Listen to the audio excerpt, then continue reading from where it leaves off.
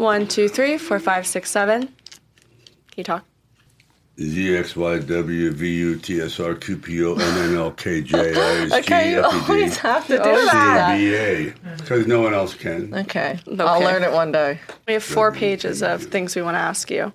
I want you to ask me anything that you thought perhaps was maybe half explained on the documentary, or anything that you think people might be curious about, because obviously you know me so well. I think you're going to be very interested in the questions we ask. We get Are we rolling now? Yeah, we are. If you guys haven't already guessed by his iconic voice, we wrote a little introduction for you. So Did you really? We did. Okay. Today, we have an extremely special episode for you guys.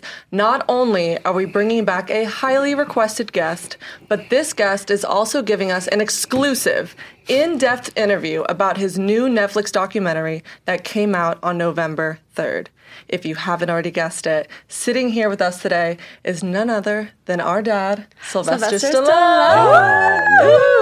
Studio audience. And the studio audience is just Jennifer Stallone sitting in the background. Is she flapping around? She's flopping. She is Flappy Bird right now. My good luck charm. This is just so surreal. By the way, thank you so much for doing this and coming on our show. I know that sounds kind of cheesy, but, you know. Oh, of course, girl. We appreciate this. I find this to be quite interesting, because the documentary turned out to be somewhat of a surprise. Yeah. Because I cannot take credit for anything other than just answering the questions that the director asked. Right. And as honestly as I could. And what was so interesting is, you know, when you're going to do an interview, and I certainly have done a lot, you sort of prepare yourself. But what was so unique is I'd be walking down the hall and he'd start asking questions, and there's no makeup, no hair, anything, and you're just going to get a coffee. And like what anyone would normally do, you start talking and you become completely unself-conscious because, oh, you're like this, as opposed to, oh my God, I have to sit in the chair and I have to look this way, and the questions are more formal. He was very brilliant, Tom. His name was Tom Zimmy, and I gave him all the credit. Yeah, he did an incredible job. I mean, Steve and I have watched it a couple times, and even now we still are affected by it. And we did read the headlines, and it was alternatively illuminating and evasive. Another called it reflective and vulnerable. And I feel like a lot of times in your career, with a lot of the things you put out there, the reviews are very polarizing. It can either go one way or the other way. So how did it feel hearing such positive reviews back on something that is very personal to you? Well, obviously it's somewhat of a shock, because it's not often I get gratifying reviews. And I think it was also a little frustrating, because I thought, God, you would think after 50 years people would know you. And then I realized perhaps I really haven't shown a lot of myself in cinema of who I really am. Well, to their point, Sophie and I watched the documentary several times, and to be quite honest, there was a lot of things in this documentary that we were shocked to find out about you. And I've known you for about 25 years, so I thought I knew everything about you. But it really did show a great insight into your brain of why you do the things you do, why you wrote the lines you wrote, what your feelings were in certain scenes. And that's what I think people weren't understanding before. And I guess kind of the big question is, why now? Why make a documentary now? People already know your rags to riches stories, how you started, where you became. So why now at your age did you feel the need, I actually want to share this with people? That's a good question, because I didn't feel this overwhelming impulse. Matter of fact, it was something that I shied away from, because I thought, everyone does know pretty much. If they don't know me by now, I must have done 1,000 television interviews. But I said, the one thing I haven't done, and a lot of actors don't, is why you are the way you are. Why do I gravitate towards a certain character as opposed to that other one that would perhaps be more popular? What dark side pulls you in, and then what other side, the bright side, which is the rocky side. So it was kind of an exploration that I didn't want to take, because I sort of knew the answer, and it all starts when you're very young, when you're a child. And and I think I said it in the documentary that people don't realize how impressionable and vulnerable when you're young. You are, like I said, soft clay. And I grew up in a really bad household. It was tough. I don't want to sit there and throw aspersions and this and that, but it was not a household. Everyone was extremely unhappy with who they were. Right. Meaning my mother and father, they certainly weren't parents. In other words, they said, oh, I can't wait to raise a happy, normal family, when both of them were completely discontent with who they were. And you think, okay, is this what it's really like? Because, girls, believe it or not, I spent the first 4.5, 5 years in a boarding house in Jackson Heights. And for a lot of people that don't know what a boarding house is, it's basically a couple of bedrooms and run by an older woman. And it's not a flop house, but it's transient. Salesmen coming in, stewardesses, people that are on the move. And I'd sit at this table with adults, and I'm 4 years old, and no one talked to me, and I just look around, and I'm going, I have no one to really relate to. And then the next day, they'd be gone, and it'd be another stranger and another stranger. And I think it truly affected the way I interacted with people. I was kind of a loner because of that reason. Well, there was a really interesting point that you made in your documentary that I don't think a lot of people picked up on, but I did. You had said that your mom was nervous to have you. She didn't want you, Not at right? all. And I thought to myself, you quite literally came into the world unwanted. Oh, yeah. And your first experience of life was you felt this negative energy. I don't want this kid. Your dad wasn't excited. Your mom wasn't excited.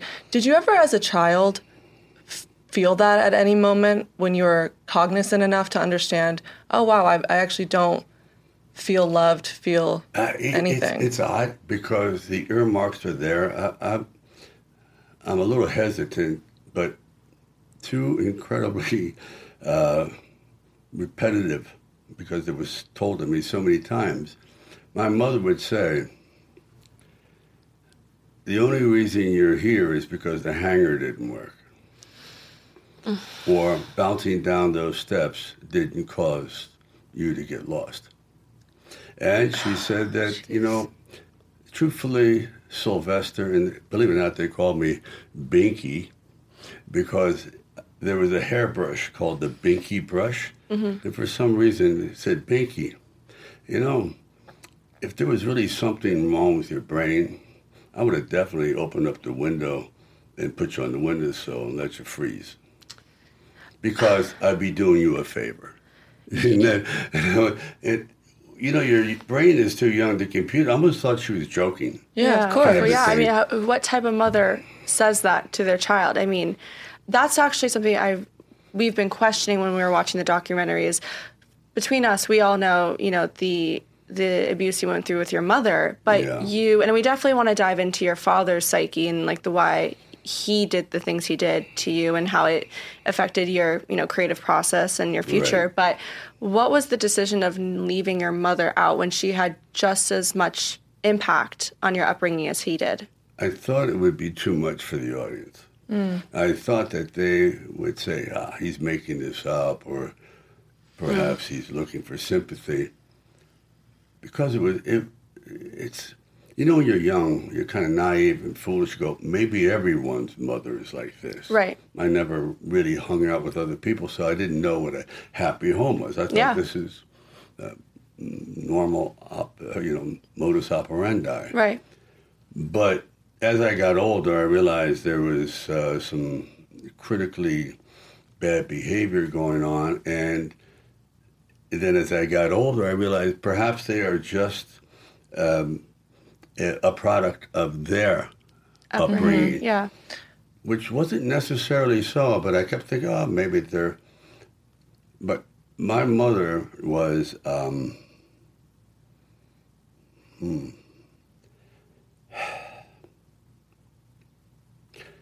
She she was a troubled person. She was put into an orphanage, and a very cruel orphanage because her father had remarried, and the new stepmother hated her. And I think my mother was also kind of rebellious.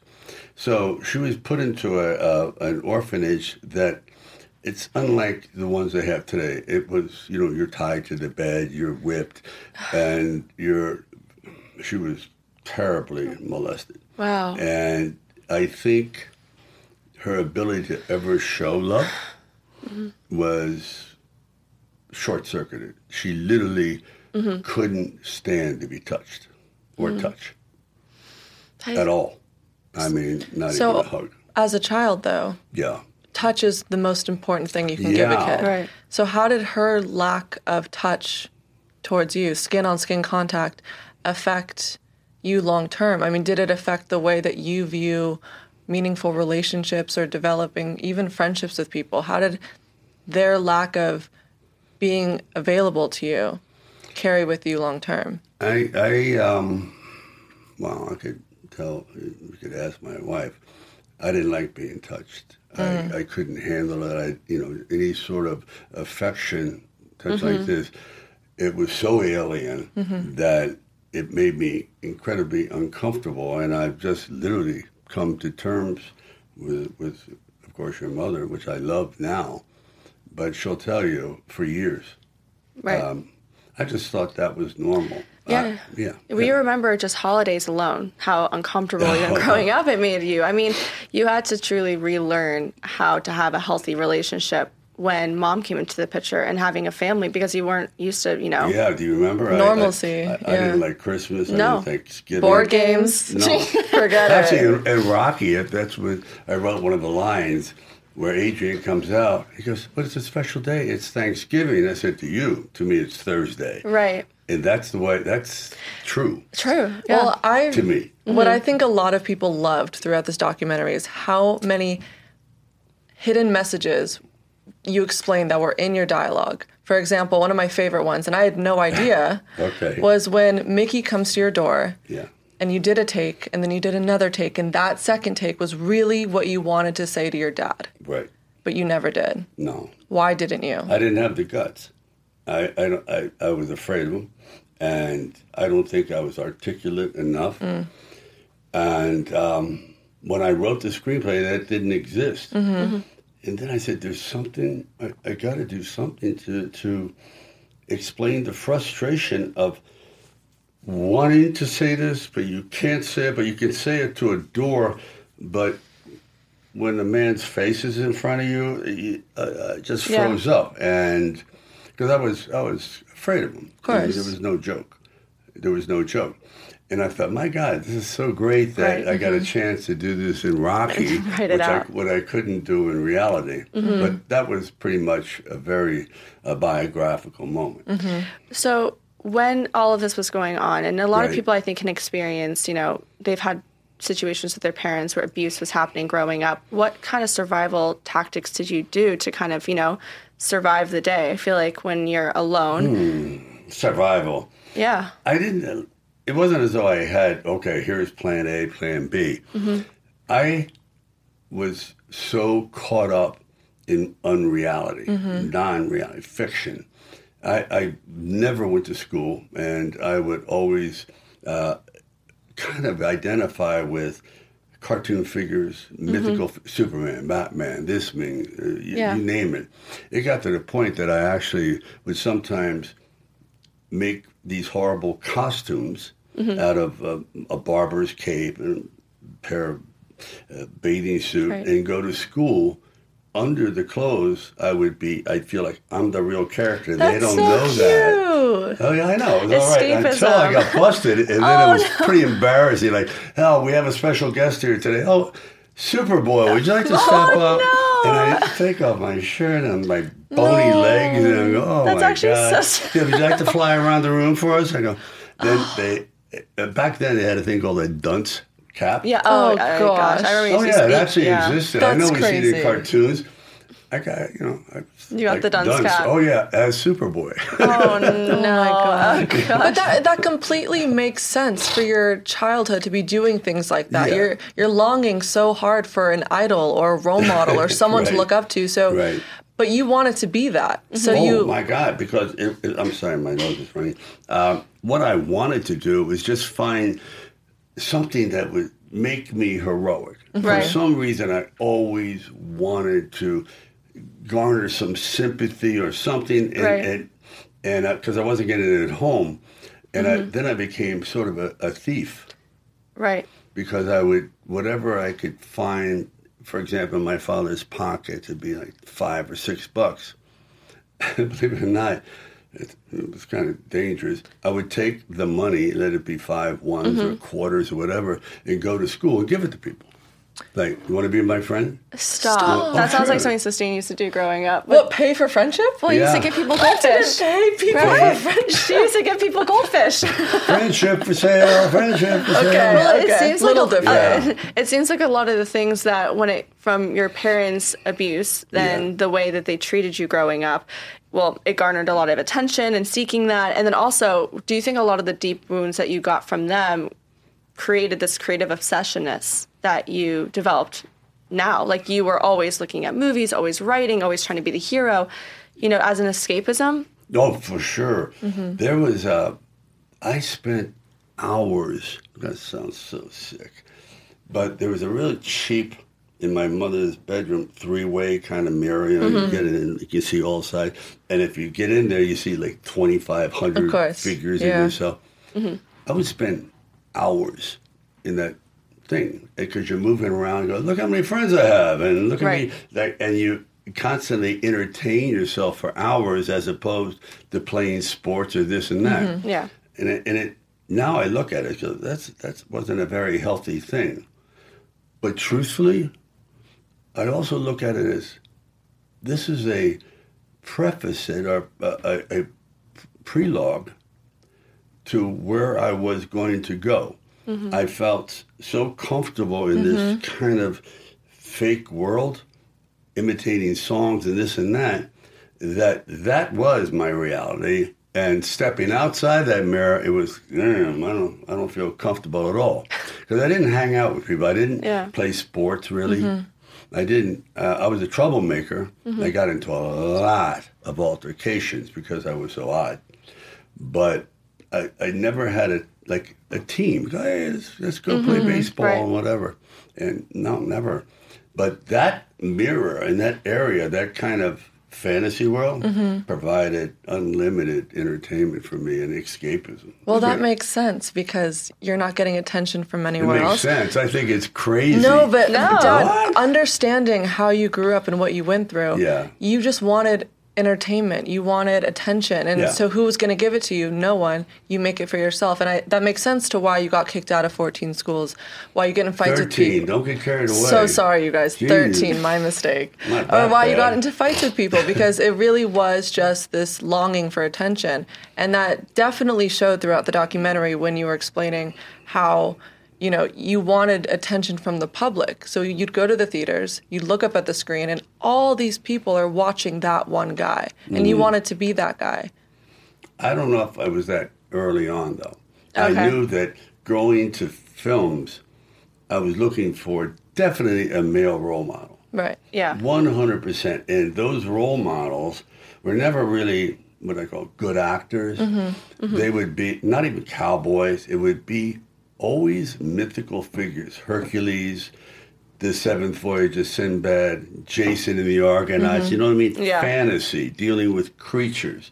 So mythology has been my go-to fantasy my whole life. Matter of fact, I believe that my entire career is based on that. In other words, Rambo was mythological. So Right. Rambo is kind of like what a kind of weird hero, but he was almost a superhero in times, because how could he survive these battles? He has no skill. He's a terrible fighter. He's this and that. But there was just something that propelled him. And that's my fantasy. Like, Yeah. people always rising above their abilities. Right. Well, that's actually funny because Sistine and I, we equally agreed on this, and we said Funny you said that. We were like, there's this type of, and this is not a take offense to it, but you had this delusion that you were going to be that hero. You are that hero, or you've watched those guys as they were, like who was it, Chris Reeves, Steve Reeves, that you saw was the iconic, breaks the chains, gets out, and is the hero of everything. But the delusion was so strong that you came from nothing. You had no support, no money, no education, but yet you still said there will be nothing that'll stand in my way of being that guy on the screen, being the star. How did you even continue that delusion? Because, eventually some people are saying, well, that's a dream. It's going to die. It's not going to be working out for me. Well, because we're talking about the fact that you went to New York and you were knocking on every single door. People were rejecting you. You would try to go on stage and maybe you get a role in something, but barely anything. You'd create all these films, but you would keep writing and you would just get no. Right. But a lot of people, most people, end it there, but you didn't. No. Then what was it? That's a real conundrum because I just thought it was impossible for me to do anything that would be just considered regular, normal. I just didn't think I had the brain for it or the discipline. Right. And I had such a kind of fixation on doing something heroic or special. Like I thought, I want to be a great coach. I never played a sport in my life. So it's like that. And then I thought, I'd like to be a great horse trainer. I didn't have any horses, but I always looked at it, I cannot do anything normal, and it bothered me. It really bothered me. I would be so ADD and so consumed with daydreaming. Yeah. Okay. And I mean bad daydreaming, like where I would be sitting there and in the class, and I don't remember. I went through 3.5 years of college. I don't remember one day. Well, neither do I. No, I'm serious. I went to the Ring Theater and tried to do some acting, and they go, you really don't have it, but why don't you learn to work backstage, like moving furniture? Yeah, and right. I did. It was it. But I'll tell you, girls, I found those important rejections and failures to be the best thing that ever happened because it forces you to either quit or say, maybe they're right. I want to try another direction. Maybe I'm not that good an actor, and perhaps I wasn't.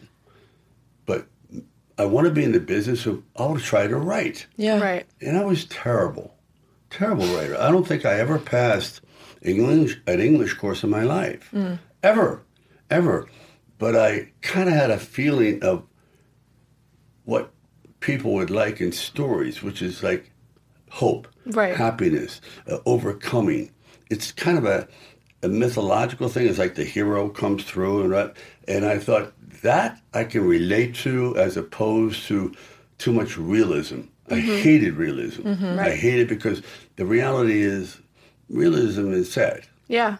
I want to get in. I really want to get into your writing, but what we're talking about right now, there's a big trend going around. And it's sounding like you originated this trend. It's called, what is it, main character of your life? Basically, this is going around with our generation, and people are saying, you want to be the main character of your life. So everything you do it with confidence. You do it, nothing can stop you. No one's going to stand in your way. And you basically were the OG of owning your own destiny and believing it. And I think, your goal and where you ended up is an incredible story, but for the average person, being a Hollywood star is somewhat unobtainable. So what advice would you give to that person that doesn't feel like they can do it, isn't confident enough to finish it, or just something to help them not quit?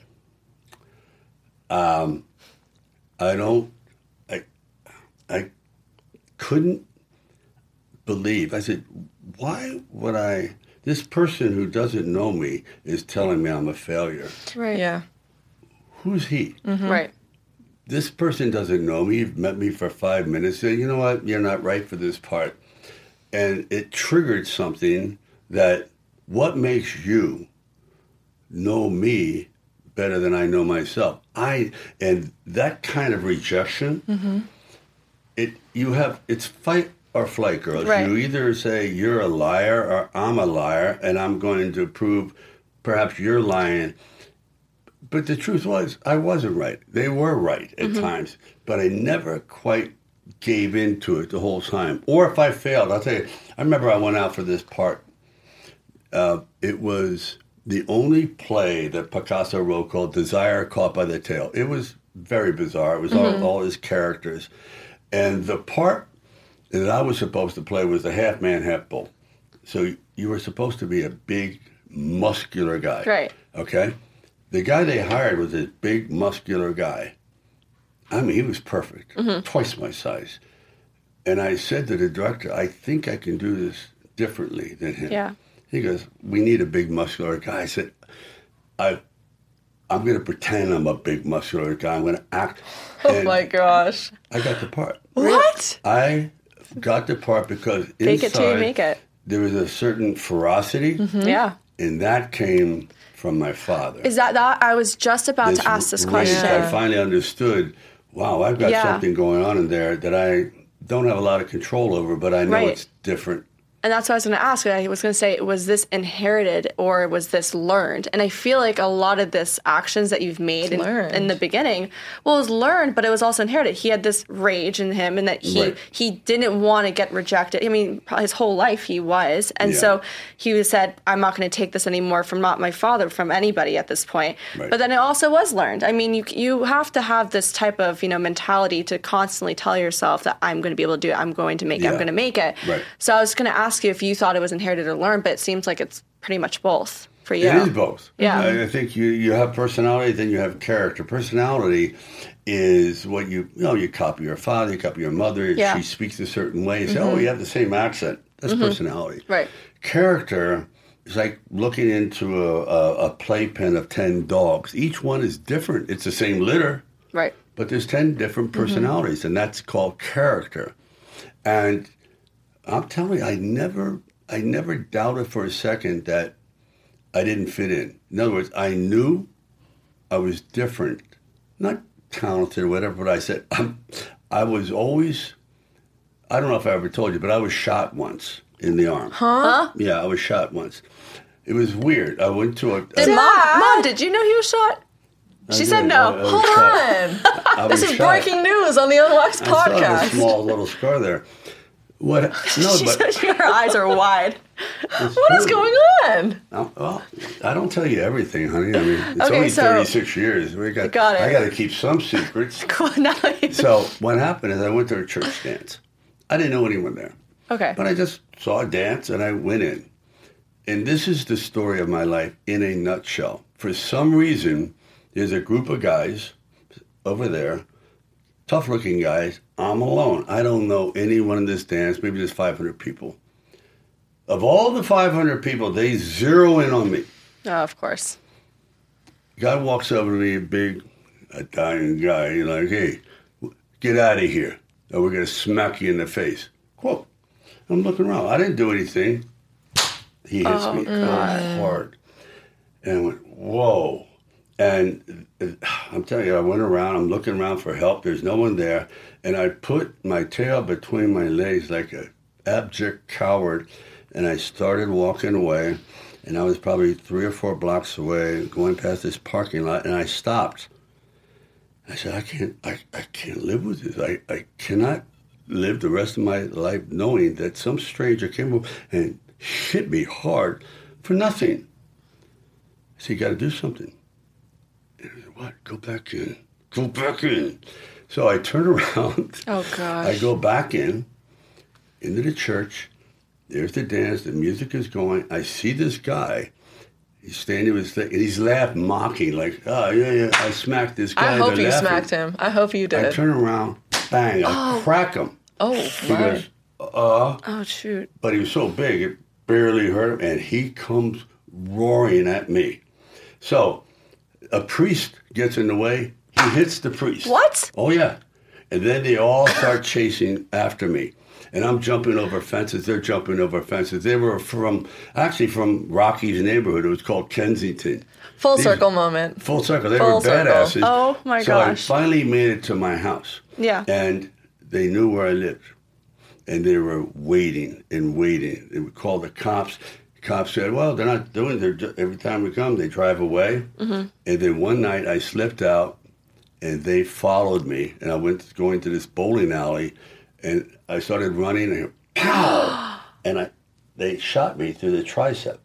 Oh, and my gosh. Yeah, and Wait, how old were you? 16. And I kept going and going and going. And finally, after the shot, then the police came, and then I said, it's these maniacs. And, of course, they were gone, but they never came back because they were scared away. Mm-hmm. But can you imagine? So I realized I always had these moments where, for some reason, I was the guy that got into trouble. Yeah. Mm-hmm. Either that guy. Yeah. It's just nonstop. In school, he's the troublemaker. He's that. So I go, you sort of stand out, Sly. That was the defining moment. In a bad way. Did you ever get annoyed that maybe because of your childhood upbringing, now you have this rage, you sort of became a street thug guy, and then you started getting cast as only that role? Did that ever bother you? It did, because I saw myself as a funnier person, kind of humorous. I would do jokes. I wasn't super social.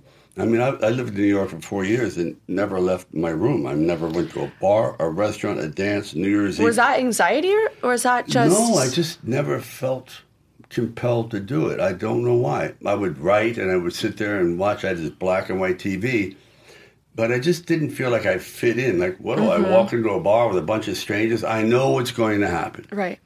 Because it happened again later on. That's another story. Oh my God. In the 70s, it was a bad one. Of course. But, you know what I mean? Yeah. I want to talk about Lords of Flatbush.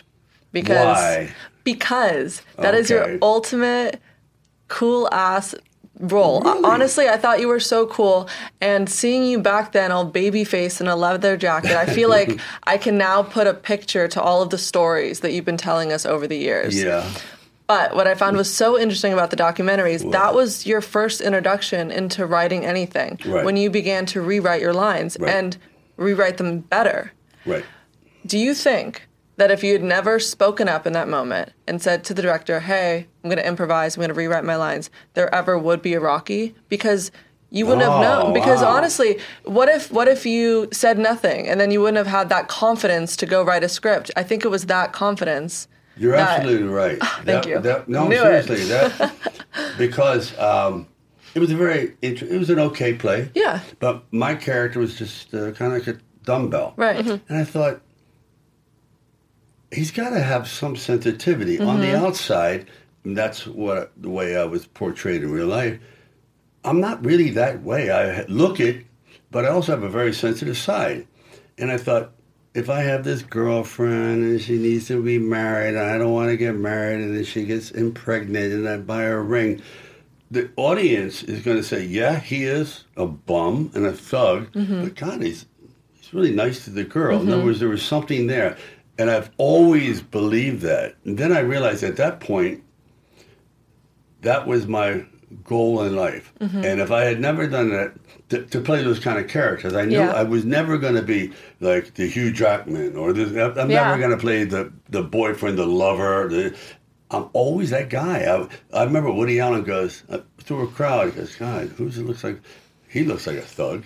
And I was picked out of like 100 people to chase Woody Allen and beat him up. Same thing with Jack Lemmon. I was always the guy, no matter how much I tried. Yeah. So when I wrote Rocky, I want to write, look, don't judge a book by our cover. Leather hat, gloves, whatever. But inside, he's like a softie. But he didn't start out that way, and that was so interesting, is when you mentioned in the documentary how someone read it and they cried because they said Rocky's a thug.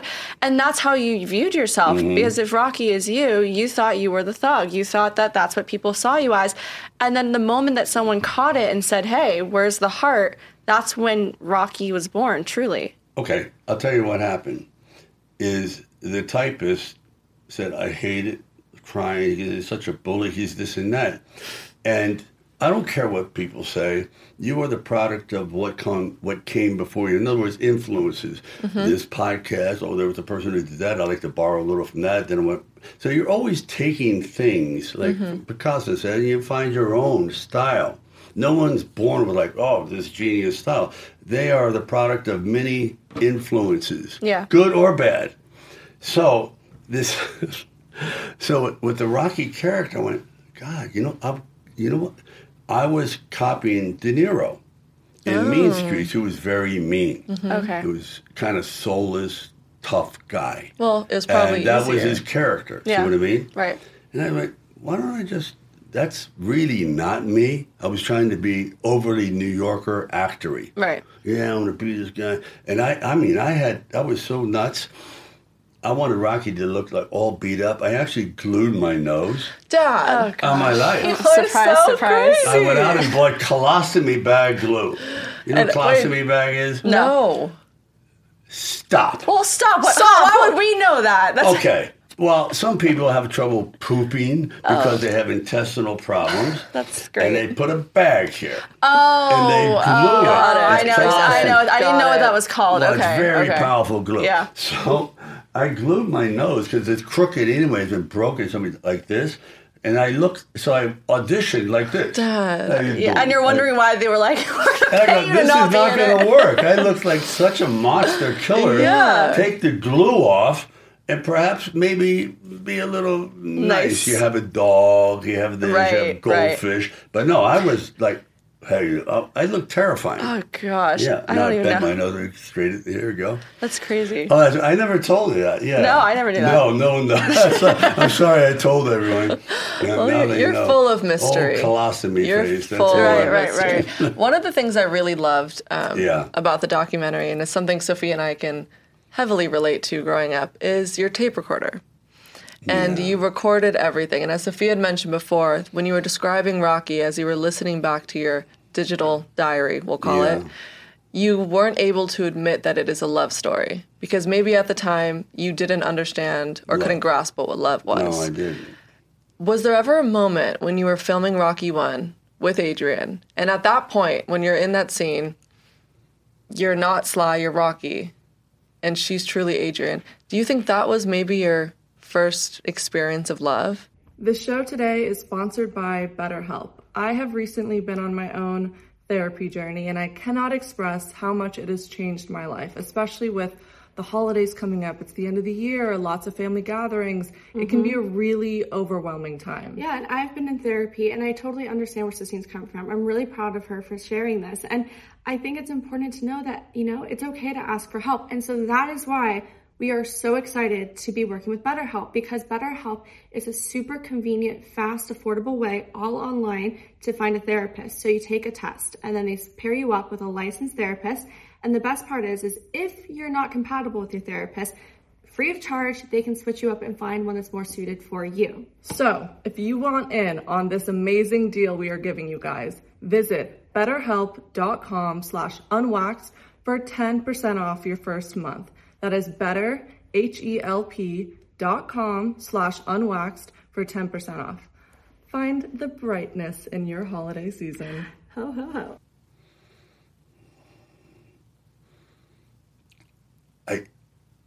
I can't honestly say that I ever went into it as a love story. Okay. I thought he loved this woman, but I still saw it as kind of like a fight film, a boxer, tough guy, masculine movie. That's what I was making. And then this thing happened, Right. which is after it came out. I went, oh my God, you realized. fool. That's what made this is her. Right. Not the box scene, the love. Yeah, and that's actually what I was going to ask was like, So it's who a was revelation. she? Yeah, like who was she to you? Because if you didn't have any love, you created a love story unintentionally. What was Adrian like Maybe your representing in mom? your life? She was just, what she represented to me was another outcast. She was an outcast. I was an outcast. I related to her. Originally, I wrote it with not Adrian in mind. It was a different, tougher person, much harder individual. Right. almost like a female me. And all those actresses bailed out, like Cher and Bette Midler. Cher was supposed to be in Rocky? Number one choice. Really? Yeah. And then Bette Midler had done The Rose, and she was like, I thought this would be kind of interesting. She could be streety and tough. And they turned me down, too, which I don't blame them. I was nobody. And finally, then Susan Sarandon turned it down. A lot. But I think she was like too attractive to play the part back then. Right. And then in walks Talia Shire, and the ceiling almost fell on my head. I went, what was I thinking? This was a combination of everything. Right. And that's what are you looking at me like that for? No, you know what? That's really interesting that you just said that. Because you're the type of person where your instinct is so good and spot on whenever we do anything artistic or creative that you just know. So what you just said about when she walked into the room, the ceiling almost fell down. Yeah. That's literally how you described Mom when she walked into the room for the first time. Did I? When you just know. You say the earth shakes. Know. Oh, she ran away. Out of here. She's too nervous. It's true. Same No, thing. but that's what it You is. just know. You I just, do, but yeah. your gut is so accurate, which is crazy because I sometimes trust my gut. I'm saying, well, fooled me again. That's not correct. Because you haven't hit the bullseye yet. When you hit the bullseye, your body's just gonna shake. You go, whoa. It's hard to describe. It almost takes your breath away. This person is so unique. I didn't even ask her to audition. Not that I deserve to ask anybody to audition. I'm perfect. Yeah. Wow. Because she was just perfect. Yeah. Right. I said, I can't do any better. And luckily, it was all the cast was just perfect. I just find it crazy. I just thought about this, how you wrote it in 3 days. It's still shocking to me that something so massive was written. It's not that hard. Because, well, how do you not think it's hard? Because I'm not a perfectionist. A lot of it was sloppy and useless, but I knew I would get it the second, third, fourth, fifth, 10th time around. I think the most important thing in anything we do, not just writing, anybody, is just get to the end zone. I don't care how. And then you can fix it second time around. So I knew writing as I'm going, just get to the ending, get to the final scene, get to the point where you say, I love you, and the scene is over. Done, movie. Then you can start to fix it. But I find the majority of people, myself included, that you're looking for procrastination. You're looking for distraction. Yes. And it takes 10 months to write a screenplay. A year, sometimes you never finish. And I've been that person too. So I tell people, I don't care how bad it is, write 10 pages of garbage, but it's 10 pages. You actually sat down and accomplished. But what would you tell someone that is really just lagging and they're taking a while and they're procrastinating? Because you were the type of person that went to the extreme and blacked out his windows and didn't leave for 3 days in a row. Now, how do you find that almost fire in your belly to not stop and get it done? You really want to know? Yes. I would call it kind of like mirror psychoanalysis. I'm going to sound like such a maniac here. We can cut it if you don't like it. No, I would find myself just sitting there procrastinating. And then I would get up in the mirror and I'd look at myself. I said, you know what you are? You're a lazy piece of shit. You're fucking useless. I hate your guts. You'd rather sit there and do nothing. You know why? Because you're a fucking coward. And I would tear, like I'm literally fighting myself, challenging, humiliating myself. Interesting. I said, sit down. I'm going to slap you so hard across your face, you goddamn coward. And it became, it's like me and my father talking. I was going to say and that. I would intimidate myself. I said, sit down. I don't feel like it. I'll break every bone in your face. Go and sit on that goddamn chair and do what you can do. I don't give a shit if it's bad. Get on the table. Wow. And I mean, it was really violent. Yeah. I'm not joking.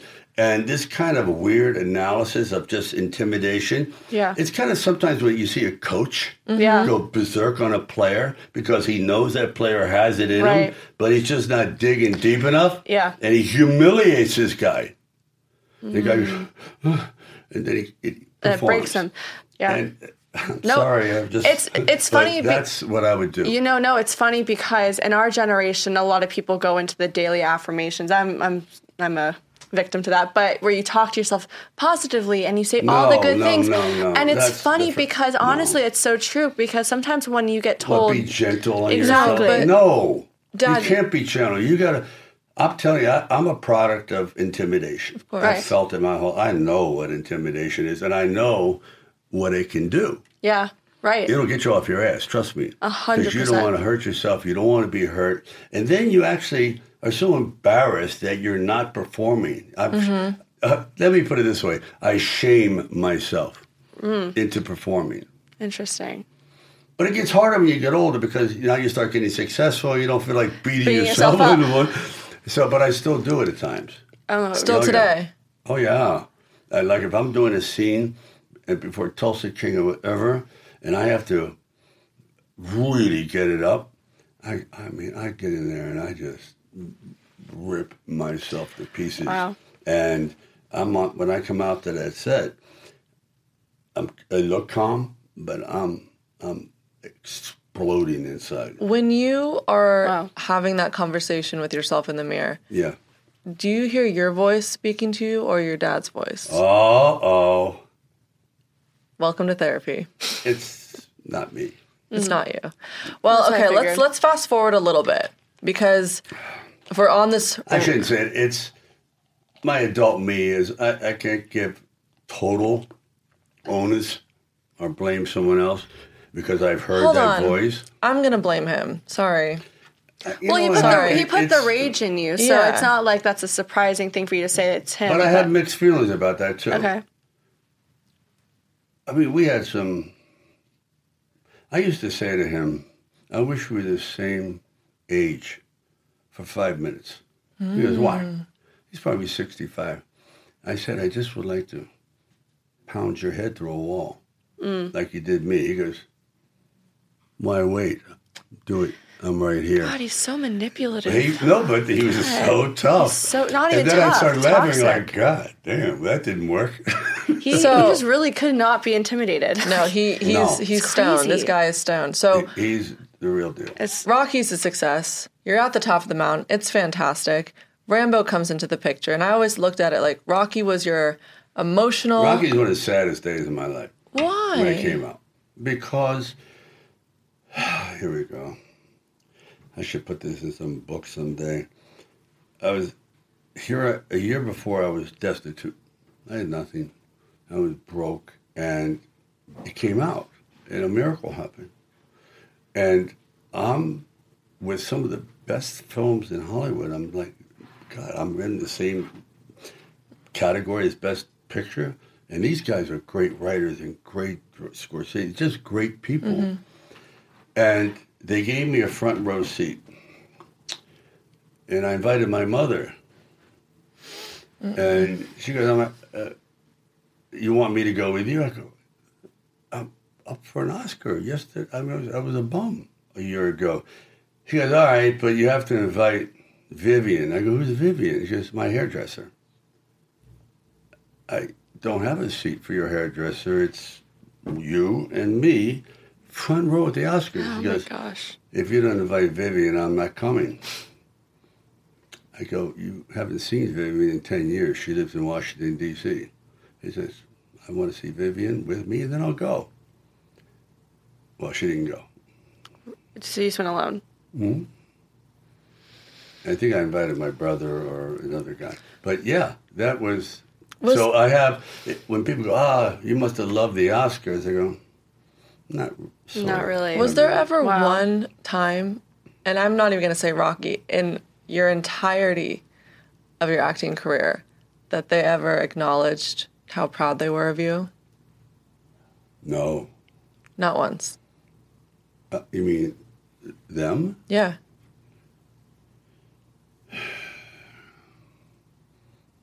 No. But didn't that kill you? Because I think as Sophia and I are going through this right now where we feel our responsibility as your daughter Yeah. is to make our parents proud.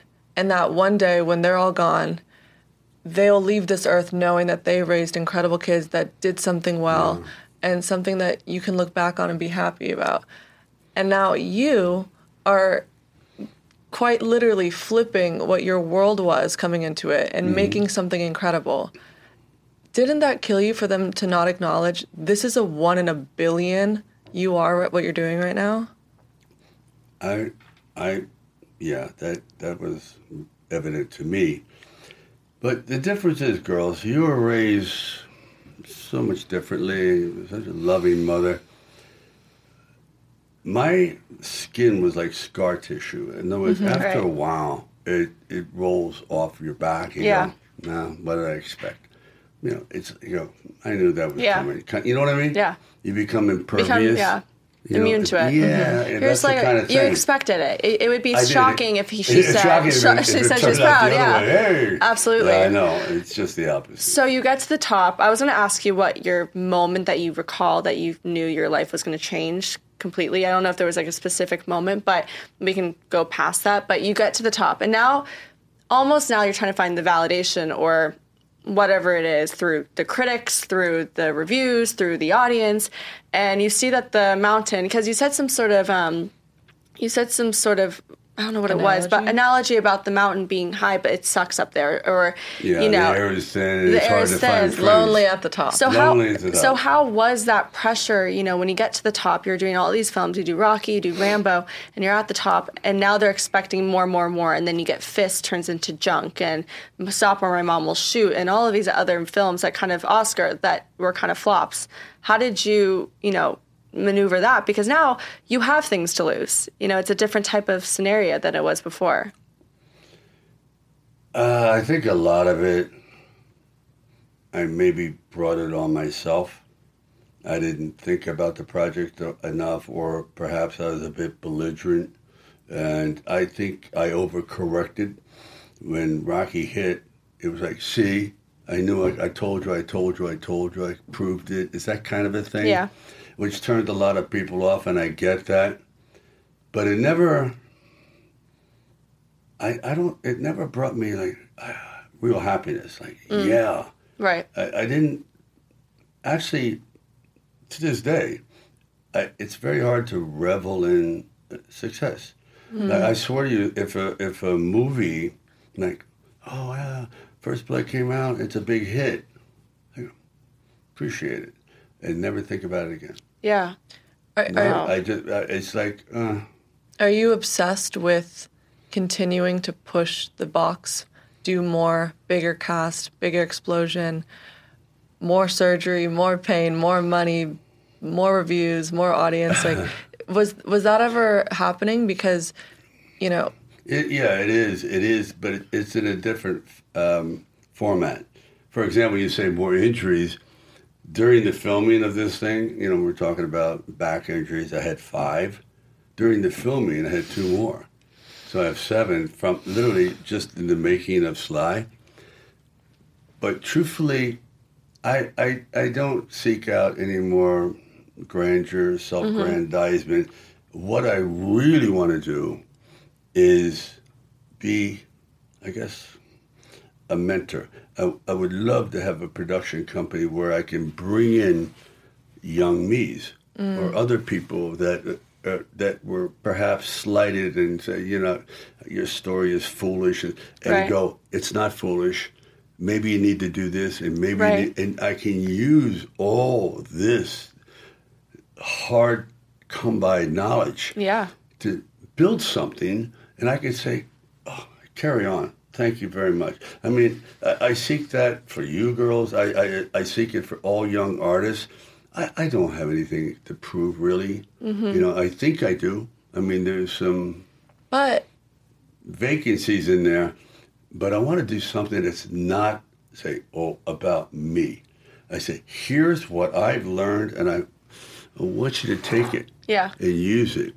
I can help you with this. I can guide. I can be, dare I say it, parental. Right. I have to say that's really refreshing to hear. It's true. Because I know, and I believe you. I swear to you. I believe everything you're saying. There was a time, I want to say in about 2003, and up until before this, you are the biggest celebrity in the world.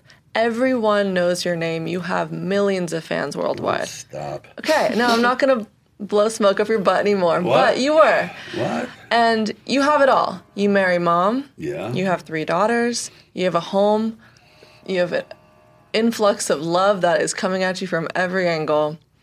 And there was a period around, I want to say 2003 or 4, where you didn't work and you couldn't book a job. I think maybe around 7, 8 years. Nothing.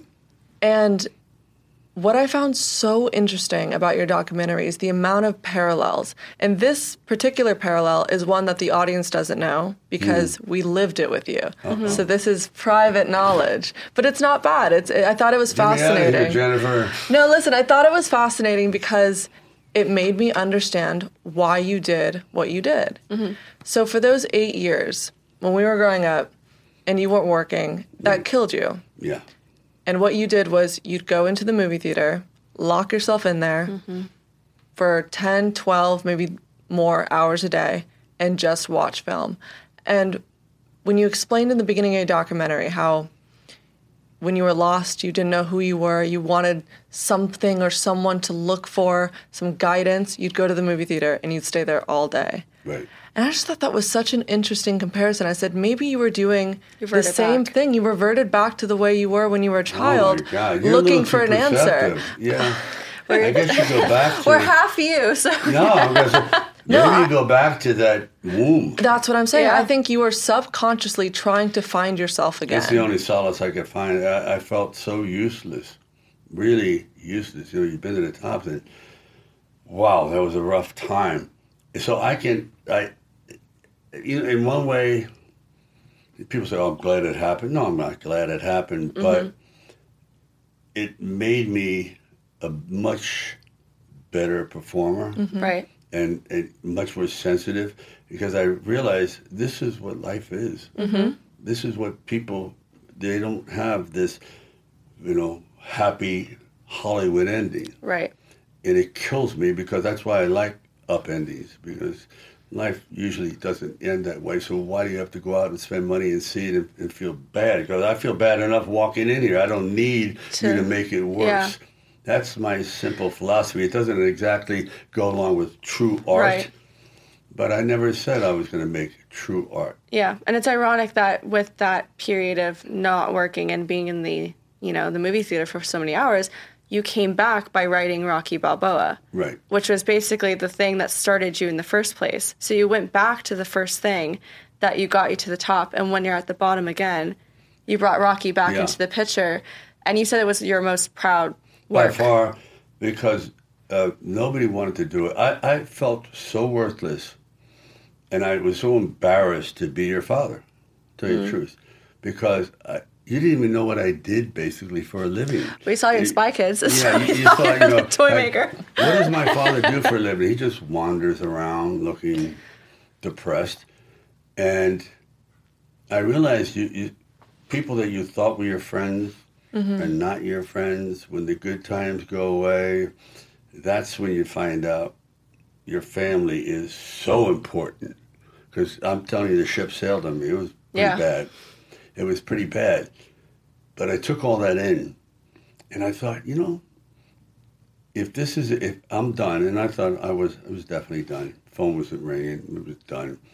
I was so embarrassed because people did not understand Rocky V. Rocky V was about one of the more real situations that you're so desperate to not be a failure for your family that Rocky basically gave up his family because he wanted to get glory again, even if it was through another man that he his son, he gave up, his wife, he was this and that. And I was not smart enough to realize that's not what people wanted to see because that's what happens. Right. That's a little too real. Right. And I said, if I can just go back and do one more, because I never thought I'd ever do another movie again, but in my fantasy, I want to do Rocky Balboa, which is about loss, about grief, which is the hardest thing in the world to live with, girls. I swear to you. Oh, shit. It's hard.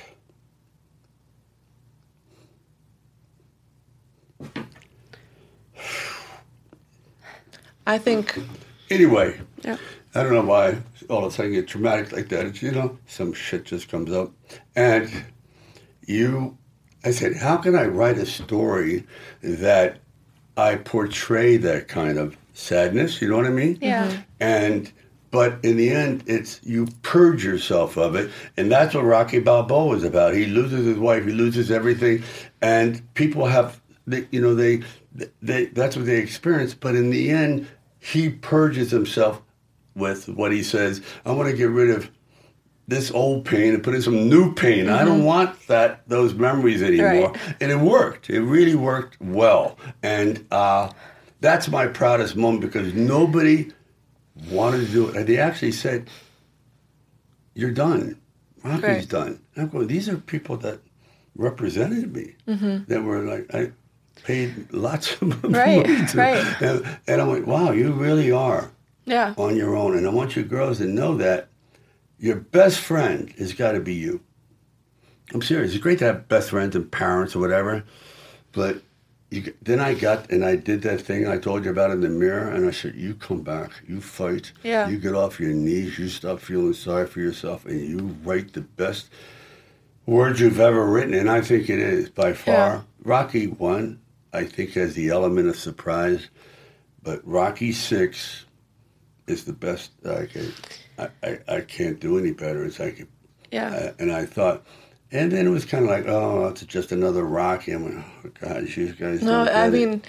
I think the way that you wrote it, maybe they didn't see it the same. No, because they didn't. That's how you express your emotions is through storytelling, is through writing. I mean, you wanted to address something to mom, you wrote her a love letter. Like everything you did was not conventional, but it was through a story. Right. But I also feel like there was something I wrote down. I really wanted to ask you this question because I've seen a lot of the documentary. What you've mentioned a few times was the word regret. A lot of times in the first scene of your documentary, you basically mention how, regrets, even when you were broke, people, offered you money. You almost took it, but you didn't want to regret not having that opportunity. I mean, when you were not working for 8 years, you didn't want to regret not putting in the effort to create this new film. Right. Is regret the driving force? Without a doubt. Then? It's fear, because regret breeds fear, or it's like, oh my God, if I don't do this, I'm going to regret it for the rest of my life. And I'm so afraid of that feeling because I know what it's like. Because you can't fix it. You can't fix yesterday. You can only fix tomorrow. And so it's one of that and redemption. I would say, sadly, redemption it comes along very infrequently. Yeah. You have forms of redemption, but you're never whole. It's like, I wish I had listened to my elders, and because your parents, not my parents, but some parents would give you all the keys to life. Like we would tell you, don't do that. Right. And, it's different, our generation. And it's like, and I truly believe that's nature's way of you learning. Unfortunately, you have to learn your way. You can't take my experience and live through it. Right. It's a different experience, a different year, different time, different music. But we want for our kids, don't stick your hand in the fire, it's going to burn. It goes, oh, come on, Dad. Ouch. God, he was right. Right. Well, you can take that and magnify it 1,000 times, and that's regret that you didn't pay attention. Yeah. Do you think you were able to purge a lot of that regret when you finished Rocky 6? Or do you think you still hold on to a lot of the trauma and... It comes and goes. It comes in waves. You think everything is fine. That's why you never really purge yourself of memories. You can sort of play music loud and be surrounded by hundreds of friends, but then the music goes and you're living in a quiet room and you have that. But you just got to go. That's part of life. Regrets, sadness, discipline, depression. It's all part of life. They didn't give you a handbook. They should have told you. If I told you at 10 years old, you're going to be miserable someday, you're going to be like, God damn. And then you're going to be so happy you won't even know why. Right. Wake up in the morning. Some days you wake up in the morning, you have a nice sleep, and you're in a bad mood. Yeah. Why? Right. I'm telling you, it's so complex, this thing, Yeah. Yeah. that you can only sort of play games with it and manage it. Go, okay, I'm never going to be happy all the time. Deal with it. Right. I'm going to be jealous. I'm going to be envious. It happens. I always thought it's so interesting when you see the 7 deadly sins or the 10 commandments, like don't do this and don't do that. It's because our natural instinct is to do those things. Right. Yeah. It's like, that's why the wise men wrote it back then. We have this propensity to do not such healthy things. Yeah. Yeah. And you go, but that's the character of the brain. That's why it's so great to have a dog or whatever, because they don't have those thoughts. Right. Truly. They're not that complex. Right. Where did that conversation go? Well, I want to sort of tying into that. You always taught us growing up. You always said time is our greatest currency. Yep. It is. It is. And that's something I think Sophie and I live by tremendously just Do you because, really? Yeah. of course. Oh, yeah. Because that's the essence of survival. If you blow your currency, you can't get it back. It isn't like, oh, I can take a loan. Do I get an extra 10 years? No. Well, I'm going to follow that with a very loaded question that's going to be extremely difficult to answer. Okay. Okay. If possible, looking back on your entire career as a whole, where do you think you wasted the most time? Where does that regret lie? Oh, that's not complicated. Oh. When I started to rely upon other people's works or suggestions from certain advisors, this is good for your career, this is that, try this and try that, and you're trusting their instincts, and that's where you make your mistakes. Because if you don't feel it, like I told you, when I saw your mother, something was like, boom. If you don't have it committed, say, I love this, I would do this for free. And I recommend every actor to do this, and every artist, please learn every aspect of your business. First of all, the business of business. Be a hyphen, learn to direct, try to learn to produce. If you don't even do it, learn how to do it. Because if you're just a solitary performer, then you're always going to be at someone's behest. They'll tell you what to do. Yeah, beck and call. Oh, I got something for you. Or otherwise, you just sit there and you wait like this. Yeah. Please.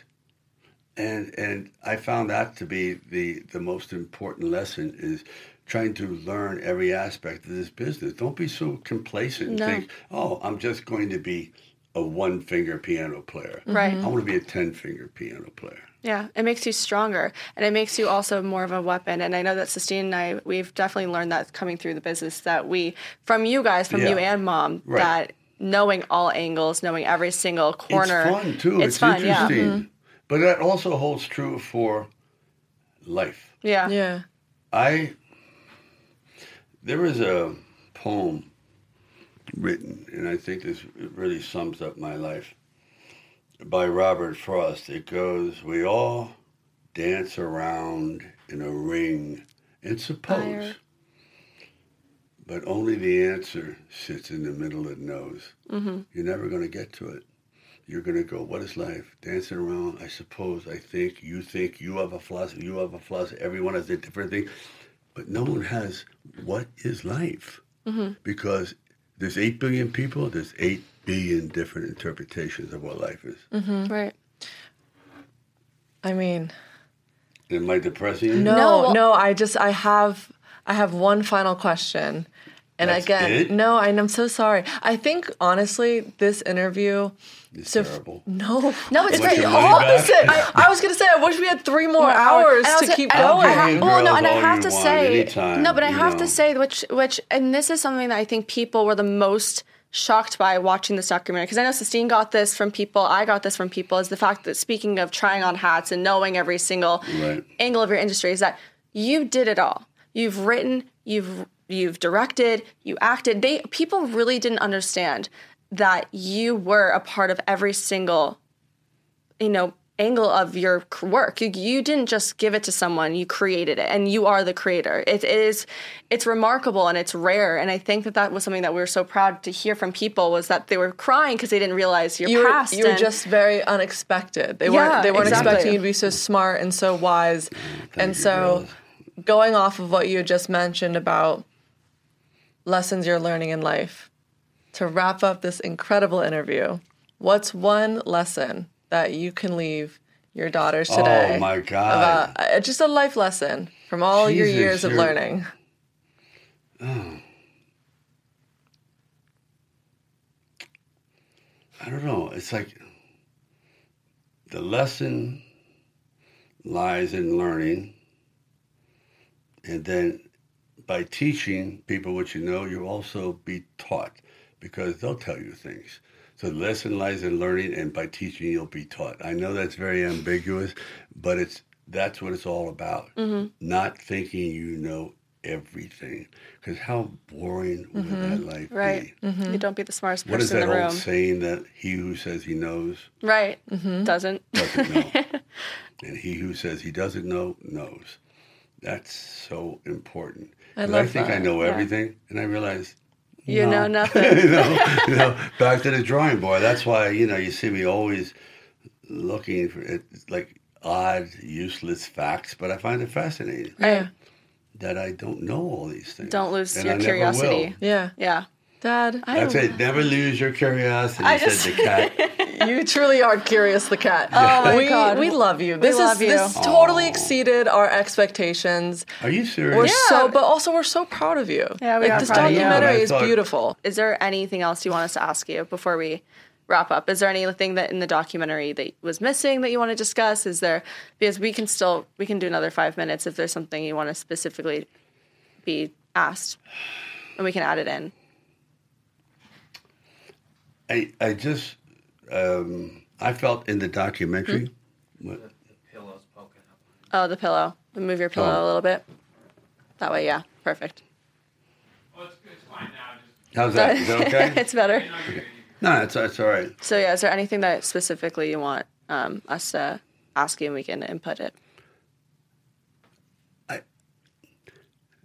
I didn't know all the things I thought I knew about myself. So watching the documentary, I think people have got to realize that they're not alone, that life is incredibly complex and a terrible mystery. It's the thing that can take you the highest, like love. Love is the only emotion that can take you to the highest pinnacles and drop you to hell. The only emotion in the world.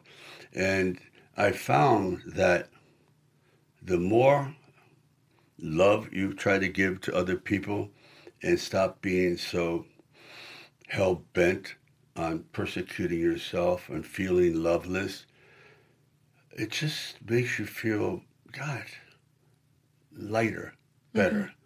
So I want you all to kiss yourself tonight and be gentle on that sweet pillow. Oh, my gosh. We definitely will. But Okay. I hope you know you are so loved. And I we love you. and I we're proud adore of you. you. I would die for you girls. We would right die now. for you. And So thank would you. we. Thank you you. for coming on our show today. This is an incredible opportunity, and we're It's not beyond. We wrote how many pages? 4, 5, 6 pages of Sophie and I notes. got the exclusive from SLY.